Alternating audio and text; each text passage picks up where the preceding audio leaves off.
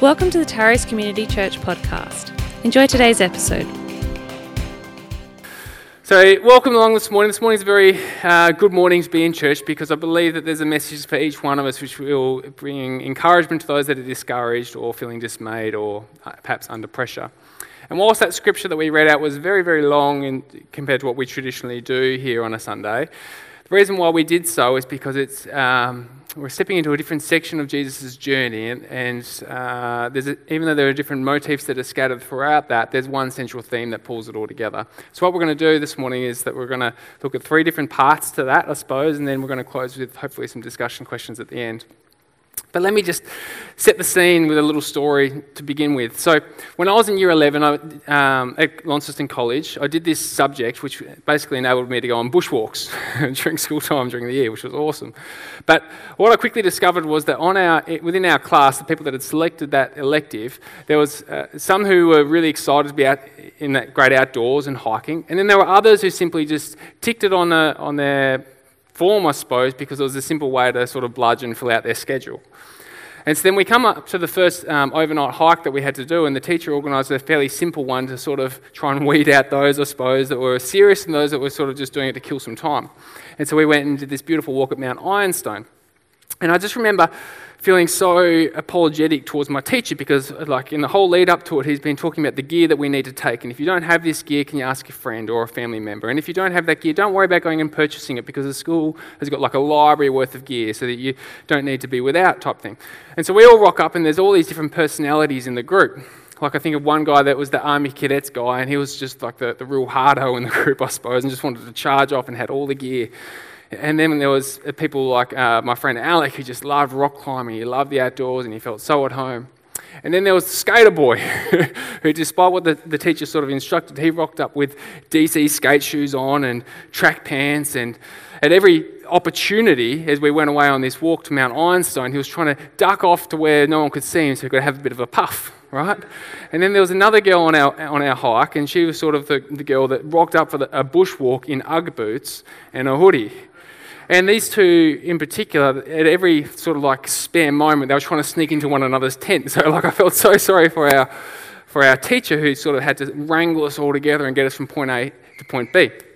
Now we're up on top of Mount Ironstone, and then one of the girls in our group, we hear this big shriek and this big yell and this big ah! As it turns out, she's rolled her ankle, or what we thought at the time, judging by her screams, that she'd perhaps broken her ankle. And in that moment, rather than us being like a group of scattered kittens running off everywhere, it was almost like as if this moment of urgency called for total loyalty to the safety and the well-being of the group, right? So myself and Skater Boy, we raced down the hill to the hut at the bottom of it to grab the stretcher, and we came back up. Others sort of grabbed her pack and a few other packs, and they transported it down to the bottom of the hill. We put this girl on top of this stretcher, and we try to walk her down this scraggly mountainous crop, I suppose, and with every little jolt and turn and twist, she just screeched and cried and wailed on. And we get to the bottom, and then the teacher calls in a helicopter. And so next bit of, I can't do it, but anyway. This helicopter comes and arrives and picks up this poor girl and takes her to safety. And I'm struck by that scene because as soon as a crisis happened, it was like a light was switched on for everybody and everybody had to pull together as a team. No longer were we like scattered kittens. Now the funny part, side note to this story, is that I saw this girl 10 days later at school walking, running, jumping, totally fine. So I was a little bit resentful as I wondered maybe she just wanted a free ride out of there. But the reason why I bring that story to you is because it's not too dissimilar to what we find here at the beginning of Luke 12. So Luke 11 ends with Jesus having dinner with the Pharisees. And he's very, very critical of them at this dinner, so much so that it's come to be known as the 7 woes. And Jesus basically sums up his criticism of them with this verse where he says, "You have forgotten the justice and the love of God." And so the Pharisees are naturally furious with Jesus at this point in time, so they go just from scrutinising him to publicly stalking him and publicly opposing him in sort of this part going forward. In other words, the pressure has just gone up a couple of notches. The persecution, the opposition, the resistance towards Jesus as he's heading on this journey towards Jerusalem has just increased tenfold. And that's the scene with which we arrive at the start of chapter 12. And so Luke starts off by documenting this, and he's documenting that discipleship, or this journey of following Jesus, really is a journey. And over the coming sort of sections that we're going to look at this morning, we see that it's not always apparent whom Jesus is talking to. Because as Jesus sets out, a crowd sort of appears around him, a massive crowd, a huge crowd. And so at times it's not really clear if Jesus is talking to the 12 or if he's talking to the crowd. But either way, Jesus seems to be having a dialogue at both of them and at the same time type of thing.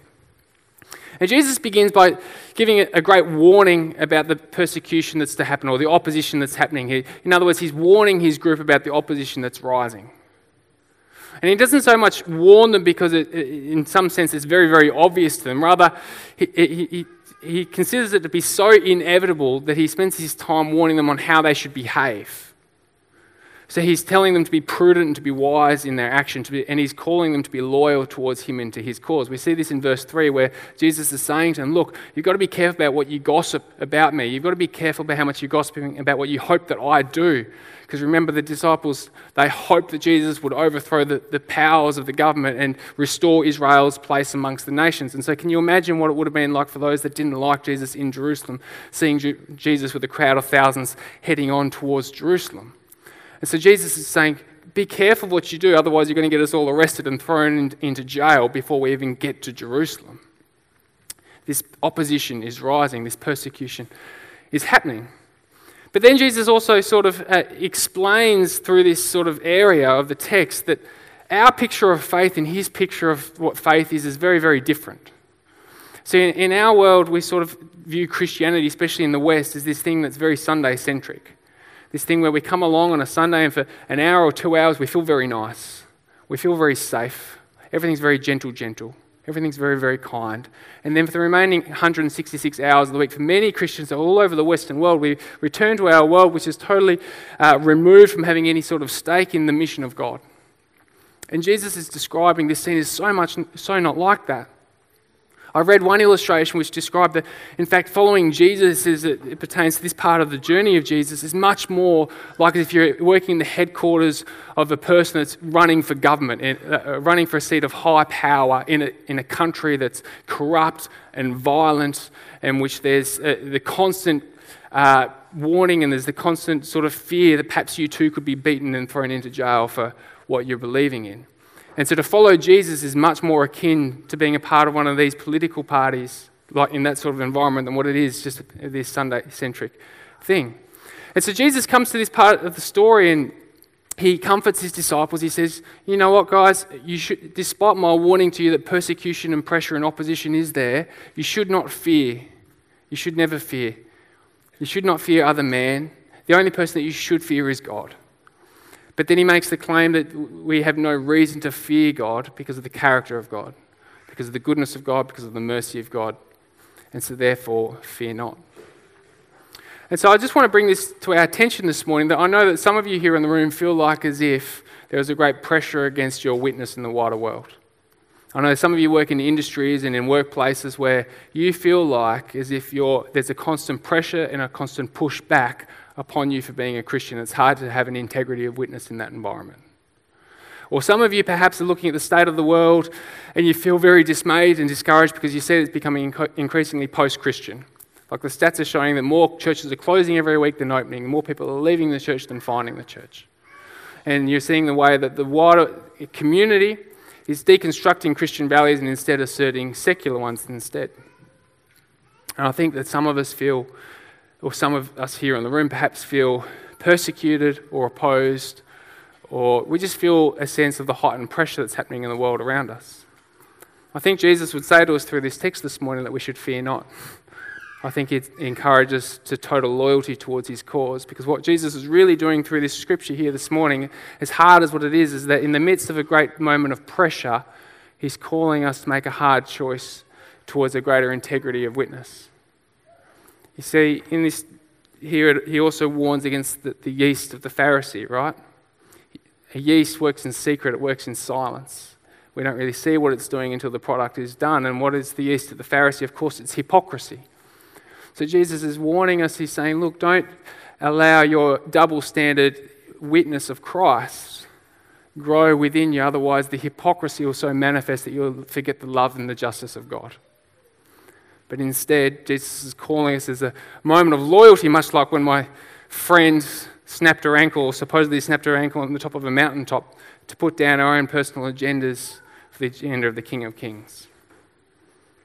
The pressure is rising.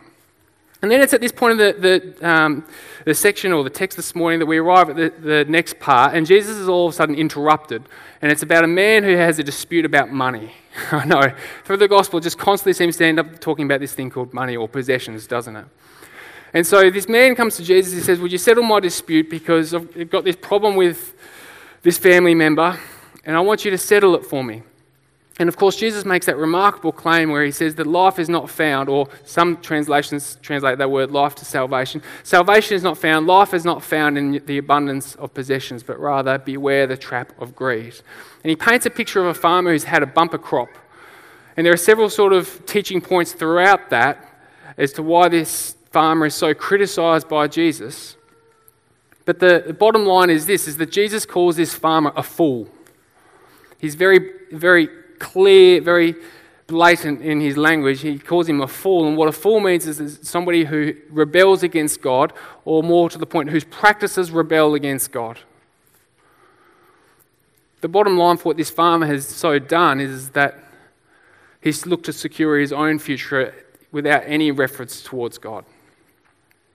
Like I said, there's several teaching points through there which you could pick up on, but for the sake of time this morning, we're not going to. But the question that always arises to my mind with something like this, where someone is so criticised for wealth, is, God, in my culture, in my real lifestyle, how much is too much, or how much is enough? How much do I get to keep? What does generosity really look like? Like, how do I balance the fact that I have to look after my family, that I have to be a steward of what I've got, that I'm allowed to delight in nice things, I'm allowed to buy food, I'm allowed to do these types of things, but at the same time you're also very, very clear in your word, Jesus, towards a minimal sort of lifestyle and this radical generosity which is to define us. It's very, very confusing at times, God. Like, how do I balance that tension? How do I hold that tension? I was doing some reading recently of some of the people that have gone before us in the faith, and John Wesley was remarkable. An outstanding man. Did you know that when he died in his estate, all that was left in his estate was a coat and 2 spoons? That was all. And he said this statement just here. Can we just have that one, thank you? He said, if I leave behind 10 pounds, you and all mankind bear witness against me that I lived and died a thief and a robber. John Wesley was very much of a proponent that we need to view all of our possessions as for the ministry of Christ. It's a hard call, that one, though, isn't it? It's a very, very hard call. So much so that John Wesley, by the time he died, it's estimated that he was annually earning about $45,000 in today's terms through his book sales and all these other types of things. But he was able to do so because he's give so much of it away because he'd reduced his cost of living to, in our terms today, $970 per year. So in other words, he'd kept just a few percent and given away the other 95%, which is remarkable. So on one side of the tension, you've got the spectrum, you've got radical generosity like this man John Wesley, but then on the other side of the spectrum, you see all through Scripture, in particular the Old Testament, you see people of God having great wealth, and yet they weren't disfavoured by God. And you see in Acts the church having their own possessions, their own homes and these types of things, and they weren't displeased by God. And there's this question, this tension, well, how do I balance the two? And then we come to Paul's teaching in 1 Timothy 6, and it seems very conflicted once again, because in verses 6 to 9, Paul sort of makes the case that our generosity should be like the John Wesley sort of example, that poverty, in some sense, is a part of the Christian walk. But then later on in the same chapter, it's almost like Paul's exalting those that are wealthy and saying that they've got a very special call. So it's very, very confusing, isn't it? Especially when we come to this sort of text here, in the midst of pressure, Jesus is talking about greed and how do we reconcile it? I think what Jesus is saying, both through the text in Timothy, which we won't go to today, but also through this one here, is he's talking about how with our wealth, we have to develop a theology to be able to understand it and a practice to be able to go alongside of it. If we don't build a corresponding theology of the stewardship and finances of God and a practice to go along with it, then that greed will act as a snare and an entrapment to us, and will be called a fool by God. That's what I believe that it means. It's a hard word, isn't it? Very, very much so. And then Jesus goes on and he deconstructs something very related to it but different, and all of a sudden he starts talking about anxiety in the remaining of this thing here. And he levels the sort of the point of the blame of anxiety as being a source of source of confusion before God. And Jesus is sort of talking about anxiety. And it's at this point that we have to recall who Jesus is really talking to, because for us, it's easy for us to sort of seek finances and seek this security and all this sort of stuff. And we look at these words of Jesus and it seems ridiculous outside of faith not to be concerned about what we wear or what we eat or where a source of income is coming from. But then we have to remember who Jesus was talking to, and these people were on the very borderline of poverty, on the very borderline of being destitute. Like if they had one injury or illness to a family member, then there was no safety net at all for these people. These were peasants, these were villagers that Jesus is speaking to, and yet Jesus is saying to them, look, do not worry about how you'll be fed or how you'll be sustained or any of these type of stuff, but instead would you lean into the character of God. And this is what I love about Scripture, because these verses which are on your table in front of you, they soothe our angst, right? Like we read that if we've got anxiety, if we're feeling anxious, we can read these verses and they can be like a soothing balm towards us. But what they also do is the commands and the warnings of God also go much deeper than that, and they can also treat the very root of the issue in our mind and in our being. Scripture does both. It both soothes on the extremity and it also digs down deep underneath. And as I read the verses about anxiousness here, I just want to speak into that for a second. And I just feel like, in particular the women of the room, because the stats show that women have much higher anxiety than men, generally speaking. But although if you're a man in this place and if you've got anxiety, there's certainly no shame or anything like that on you at all. And I want to be very, very gentle around this topic, because I understand that anxiety is a very big thing, and what we're talking about here is only one part of the puzzle, and there's still a part of the puzzle for things like medication and counselling and all sorts of other things. But Jesus is also very clear about something about anxiety here as well. But one thing that I'm seeing constantly is these things like affirmation cards and different tools and different apps, and these are like these soothing balms that sort of can address and can sort of speak into our anxiousness at different times. And as useful as what they are, what Jesus is saying here is far more profound, and it's far more insightful and deep, and it cuts to the core of the real issue than what just that is. And Jesus is speaking to, would you simply just understand the character of God, the goodness of God, and when you secure yourself to the goodness of God, that it will anchor you so much more than what it's just an affirmation card about do not worry will do. Jesus is here and he's talking about food and drink. He's talking about the ravens and how even they've got something to eat. This being a dirty bird, and he's speaking about all of this, and yet Jesus is saying, as soothing as my words are to you, the crux of the issue, or part of the root of the issue is, would you come to depend and secure your very being into the presence and the person of God, the goodness and the character of God. And so if you're someone in this room and if you've got a real sense of anxiousness, again, we're speaking in the context of a great pressure that's rising. If you feel a rising pressure of anxiousness, can I encourage you this morning to take the invitation to dwell on the goodness and the character of God? Can I invite you to do that? I think the other invitation that I think the text in here sort of presents to us is, I think there's a real cost of living crisis that many of us are feeling at the moment. There's a lot of financial pressure. I think there are several of us in the room that are perhaps struggling with that one. And I just want to encourage us never to waste a good crisis. I just want to encourage us that in the midst of this pressure, in the midst of a crisis, Jesus is saying, would you press on into it? And would you allow that pressure, that crisis to do the forming work of discipleship within you? Would you allow it to go deeper within you? Would you instead use it as an opportunity to reframe the problem?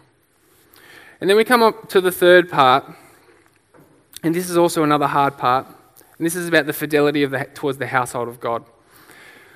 And so Jesus comes to this part, and he immediately makes he makes reference to Exodus 12, and he says, would you get ready? Would you prepare yourself? Would you become vigilant? And he's referencing them just before the Exodus, where he's saying, look, would you get up and would you get ready? And when I do something, would you be ready to leave? And so that's how Jesus starts off this little parable. And he sets the scene inside that of a Roman house. And of course, that was very easily understood at the time. And within a Roman house, obviously, you've got the master and you've got the servants. And the bigger the house, the more honour that the master's got, the more servants there are, and the more specific the roles that there are. And you know what? In the house of God is a very big house. And there's room for many, many servants and many, many roles. And here we see the nature of the master being Jesus or the Father, revealed to us in that the Master is going away and so wants to come back and dress to serve the servants. And so we see this almost role reversal, this beautiful thing that takes place, which was forecast back in chapter 1 in Mary's song. But as we go through this one here, it becomes a very, very stark warning to us, because Jesus tells the same story basically 3 times about a master going away and the servants that are entrusted to look after the house, and then what happens when they come back. The first time he comes back and the master's has done the right thing and has been vigilant, has been prepared. He didn't know when the master was going to come back, didn't know if a thief was going to come by, but he stayed vigilant, he did his role, and he was rewarded greatly for it. The second one, he saw that the master was away and he saw it as an opportunity to abuse the moment, to be able to steal a bit of the money from the lunch tin, so to speak, and to abuse that power and that privilege and that authority. And the third person simply took it as an opportunity to fall asleep. And you know, when we come to scriptures like this one this morning, it's so easy for us to skip over it because we don't like to talk about it. It's so easy for us to move past it because it's uncomfortable. It's so easy for us not to want to dwell on it because it's just hard.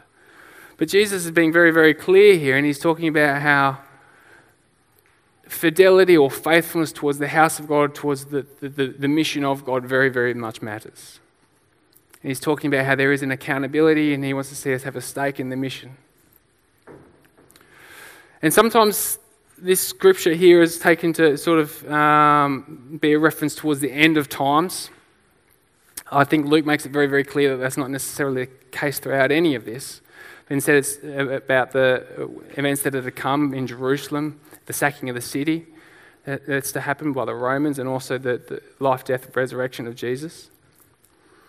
But the question that's comes to us out of this text, I suppose, the master's gone away. We're all servants, we've all got a role to play. When the master returns, how will he find us? Will he find us vigilant with the things of God, with the household of God? Or will he find us asleep? Or will he find us abusing of our power? Because the consequences for the people that did wrong in this scripture, which you can see right there in front of you, are quite frightening, quite scary. Being torn in two, being beaten. Like, this isn't the nice Jesus that we want to just think about all the time, is it? This is a different kind of Jesus. This is the high pressure Jesus. This is the premiership quarter Jesus. This is the third quarter Jesus, I suppose, in many ways. And so as we translate that to our culture, I wonder if we view our workplaces and our places of ministry, if we believe that we're not a pastor in pews, but rather a congregation or an ecclesia of ministers in every domain of life, in education and in hospitality and construction and everywhere else. And if we're here on the mission of God and looking after the household of God wherever we go, in both word and deed, are we willing to be vigilant like what Jesus is calling us to be here in looking after the things of God? Are we willing to be accountable for the things of God? Are we active participants, or are we asleep on the sidelines and disengaged? It's a hard text this morning. It's a very hard text. But the beautiful thing that comes out of this, we've done well to get through these 3 parts, my friends. I know that it's a little bit tricky this morning, partly because of the style of teaching. But the bottom line that comes to me from all of this, again, is that Jesus is on the road. He's speaking to a 12 and a crowd, and pressure is mounting. And in each one, Jesus weaves these different motifs into the bigger picture of that when pressure happens, this is when formation also happens. He's saying that in these times of anxiousness, or in these times of scarcity, in these times where the master's gone away and we've got uncertainty on what our job role is, or or what we should be doing as it pertains to church, or if there's persecution in my workplace or in my world and I don't really know how to be a witness in it. These are just 4 of the examples that are scattered throughout this entire chapter. When persecution, or when the pressure is rising, it is these moments in which our deep formation really happens, in which there's an invitation to do the harder thing. And we can do such a thing because of the example of Jesus, right? We can take great encouragement from Jesus because of that. Because it was Jesus, of course, who took the hardest pathway, that went through a garden, that went through a courtroom, that ended up on a cross, and at each juncture point, he chose the kingdom thing. He chose the beautiful thing. And so when we're in the midst of our own pressure and our own pain, A, God empathizes us, but B, we also have the promise of the fruit that we see from Jesus, in that in his death there was also a resurrection, there was a renewal, there was a new life. And so for you this morning, if you feel, let me rephrase that. As we speak about pressure, I know that for each one of us in our life, there's something which makes us feel pressure. And even just talking about that this morning, there's some of you in the room and that you can almost feel emotion starting to well up and you don't know where that's coming from, despite the fact that I haven't raised my voice or done nothing emotional. It's simply the fact that we're talking about pressure. It's almost like someone's let the cat out of the bag. I think Jesus would like to spend some time with you this morning to invite you to make a kingdom choice and some kingdom decisions in the midst of that. I'd like to encourage you not to waste a good crisis, not to waste a good pressure, but instead to allow it to form you more and more and more into this kingdom person that God's created you to be. So what we've got on the screen here is some questions. So we're going to close with some discussion time here. Thank you, mate. So I'd love for you guys to have a conversation at your table. How did the Holy Spirit speak to you today? What in particular? Second one, we identified the following pressures. Did any of these resonate with you? Persecution of witness, greed, anxiety, or disengagement. If none of those, perhaps something else does. But we all can identify some sort of pressure in our life. And I think Jesus would invite us not to run away from it, not to neglect it, not to numb out from it, not to turn to the bottle, not to turn to gaming, not to turn to doom scrolling, but instead to look at our pressure and ask that kingdom question of, God, how is it that you're wanting me to step through this? And then what application can you take today? Let's be really specific about that. So like if it's greed, what does some unreciprocal generosity look like? If it's anxiety, can we name something that relates around that and a step that we can take? If it's disengagement from the house of God and the purposes of God's mission, how can I take a step towards that today? So my friends, I'm going to pray for you. And I'm going to close the service from here, so if you'd like to leave, you're more than welcome to leave. But I would really encourage you to stick around for the next 5 or 10 minutes and have a conversation with one another about this morning's text.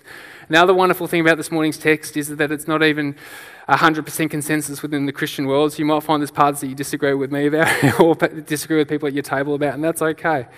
We're all here pursuing Jesus together, aren't we? So let me pray for you. Holy Spirit, would you just convict us this morning? Would you just speak gently to us this morning? I just think of some of the pressure and the disappointment, the dismay, the persecution, the opposition, whatever it is that we feel in the world around us. I just thank you that you are there in the midst of it, that you are Emmanuel, that you are God with us. And so this morning, would you give us strength? Would you give us courage? Would you renew our spirit? But also, would you help us to grow in character? Would you help us to grow in our formation into the image of you, grow into being persons of love? Amen. Thanks for joining us today. We hope that you've enjoyed the message and that it's had great impact on you. If you want prayer, would like to connect with us further, or you just have questions, we would love to chat. You can find us at www.tarescommunitychurch.com.au, or you can find us on Facebook. Have a great week.